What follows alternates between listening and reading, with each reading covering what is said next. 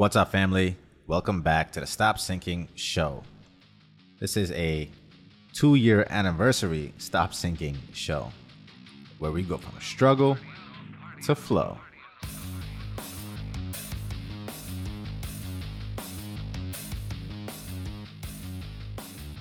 Today, on June 14th, marks 2 years since I put out the first 4 episodes on the same day.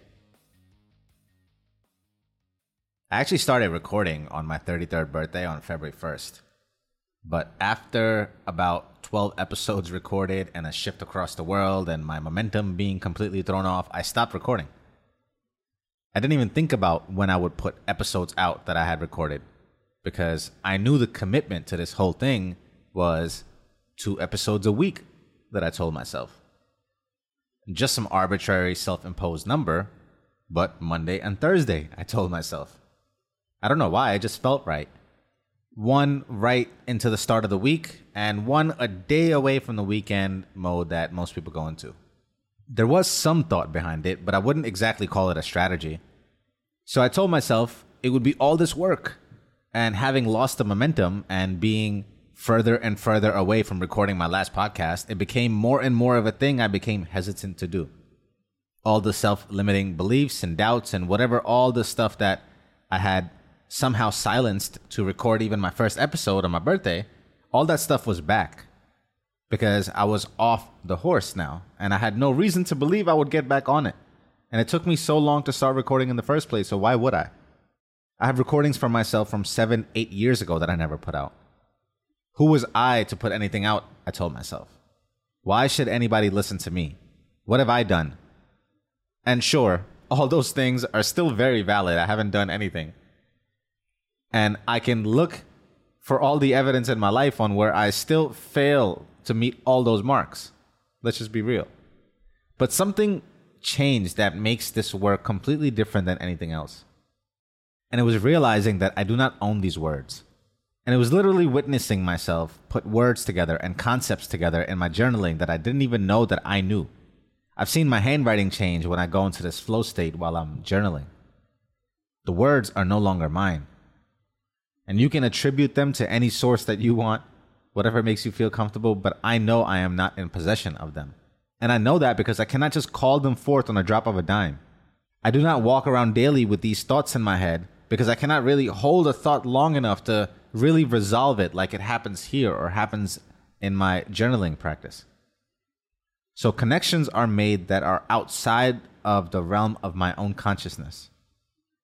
And so I realized that if I am not in possession of the expressions, then I'm also no one to get in the way of them being expressed. And if I'm the chosen channel for this unique message, then let it flow through.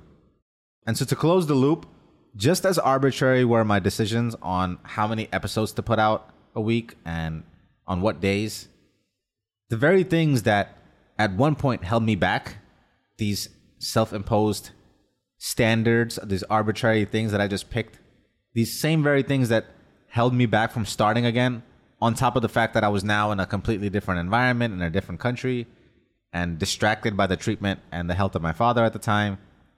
So this podcast would probably have never happened. But just as arbitrary as those decisions were, my girl asked me, who started recording her podcast soon after mine, our birthdays kind of align, and she decided that we should launch it together. June 14th, she said. And I think we were a month away from that date at the time.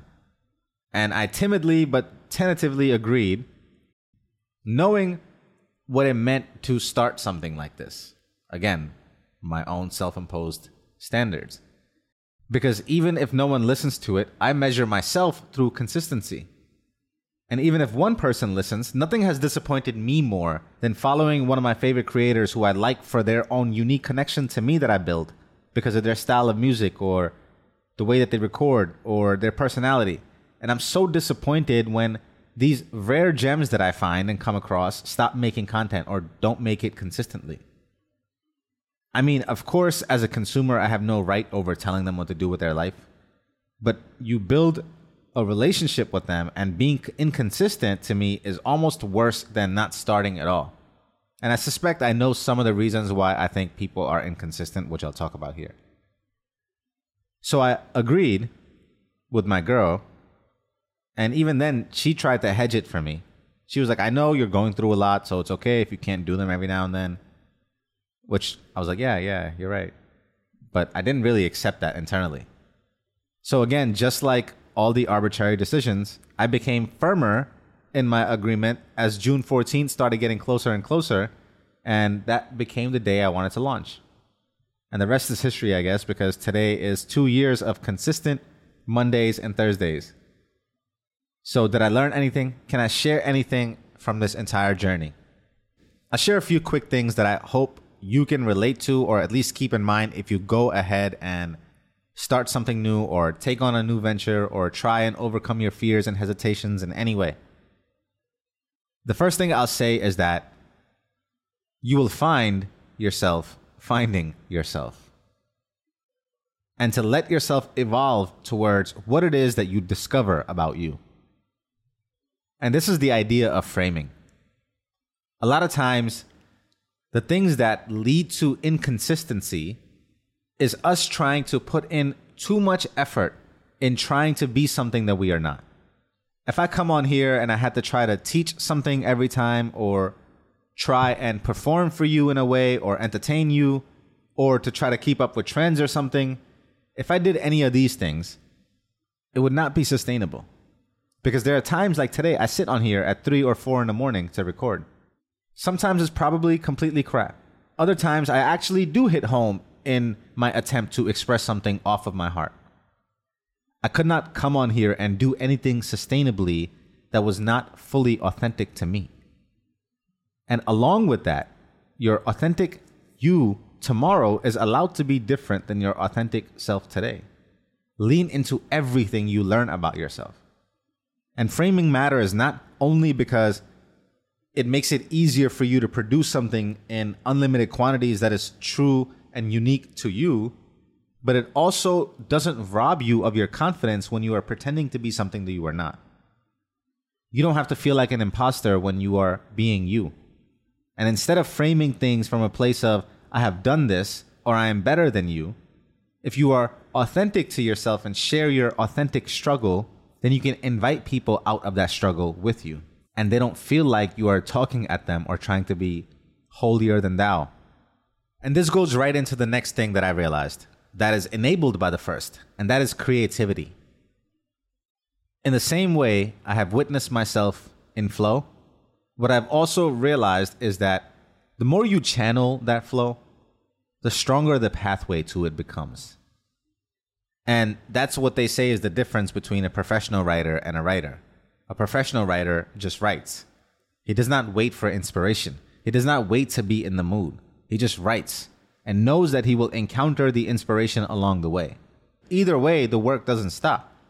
And although maybe you cannot exactly force creativity to come forth, you can definitely get out of its way. And all the thinking on the sidelines is just unnecessary traffic blocking flow. There's many times I come on here and I have no idea what I'm going to talk about before. Knowing I will have to talk about 2 things a week also makes me very present in my life in looking for things to think deeper about.